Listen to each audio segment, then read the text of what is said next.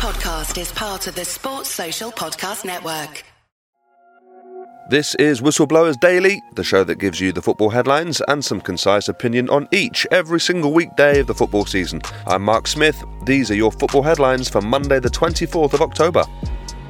Newcastle are into the Premier League top four following a superb 2-1 victory away at Tottenham. Callum Wilson gave the visitors a contentious lead after half an hour with the chip from outside the box after colliding with Spurs keeper Hugo Lloris.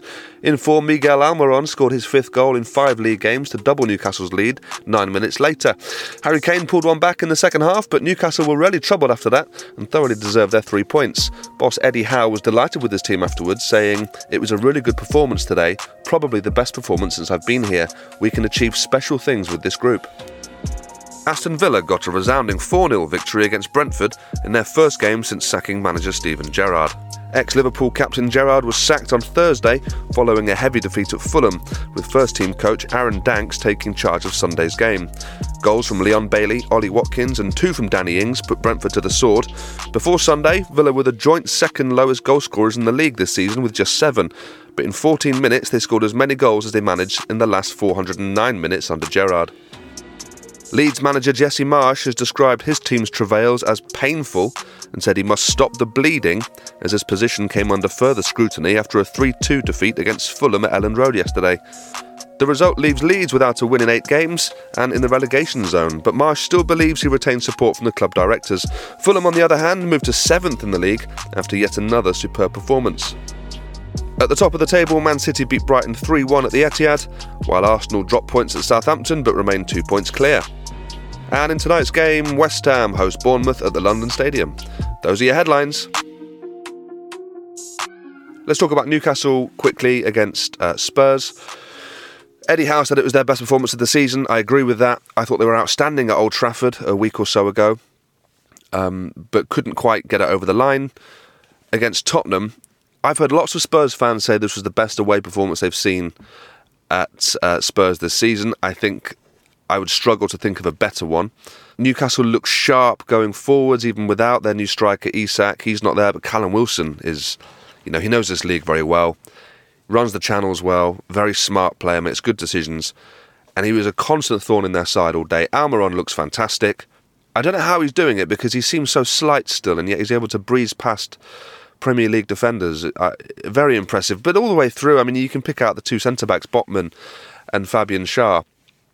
Very solid, great distribution, but also these are big guys who are very, very effective when it comes to set pieces in both boxes.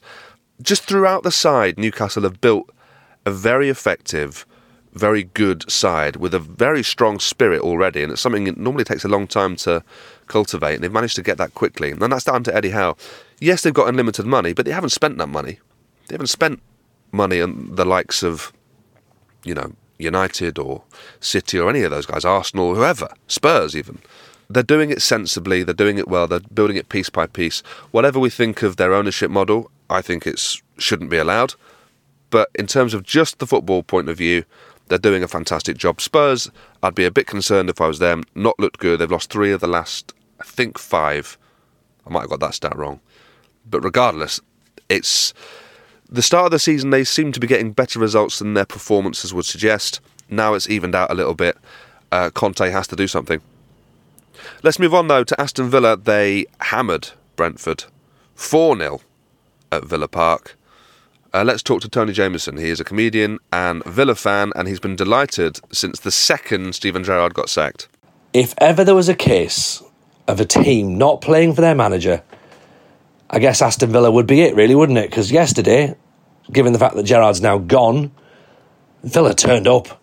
Oh, and they turned up in style. 3-0 up after 14 minutes against Brentford, who are a good side, by the way, as well. Of course, everyone knows this. 4-0 overall, they've run out as winners. That, do you know what I mean? You can't dress that anyway up. Gerrard was clearly the problem. Let's face it, right? Because he's not anywhere near the club.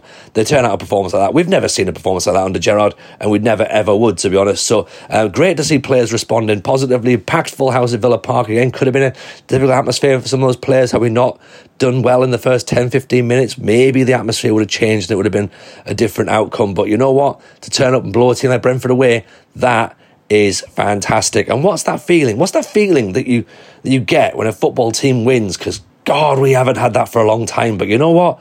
Today feels good. That was Villa fan and comedian Tony Jameson. Thank you, Tony.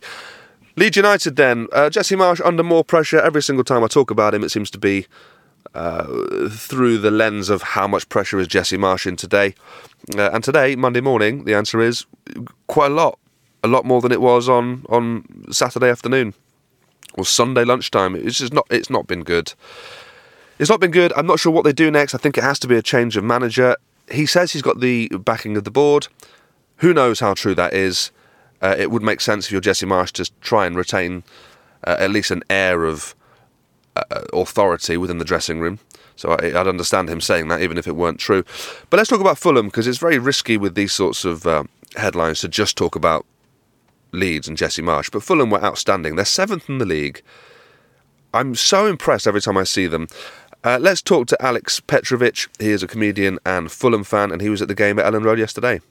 Another great win yesterday. It was great atmosphere at the stadium. I really enjoyed my trip to Ellen Road, but that attacking display from Fulham was one of the best I've seen in a long time. We could have had so many more. There was at least 2 chances cleared off the line, and one good save from Meslier from Pereira one-on-one that he should have finished, really. If anything, that's my only concern with how it went yesterday, was we had a lot of chances that we didn't take. And in the Premier League, you're not going to play a team struggling like Leeds every week who are going to give you that many chances. You've got to take the chances when they come. But enjoying it for what it was, a 3-2 win.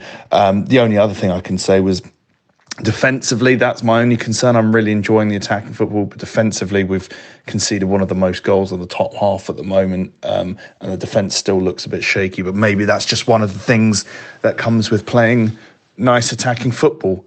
I know that probably isn't true, but try and make myself feel a bit better. Again, I mentioned it the other night, same for Sunday, Willian, wow. Rolling back the years, who is this new player that we've discovered that's looking up? Mitrovic doesn't look 100% fit, if I'm honest. He's got a big ankle problem. Maybe he's got one eye on the World Cup, but you don't need Mitro 100% fit. Just stand him near the goal and aim it at his head, and that seems to do the job. That was Alex Petrovic. No relation to Alex Mitrovic, because they have different names. So that wouldn't make any sense, even though they are both Serbian lads. All right, tonight's game is West Ham against Bournemouth at the London Stadium. That'd be a good one if you're watching it. I hope you enjoy that, and I'll be back same time tomorrow with more Whistleblowers Daily.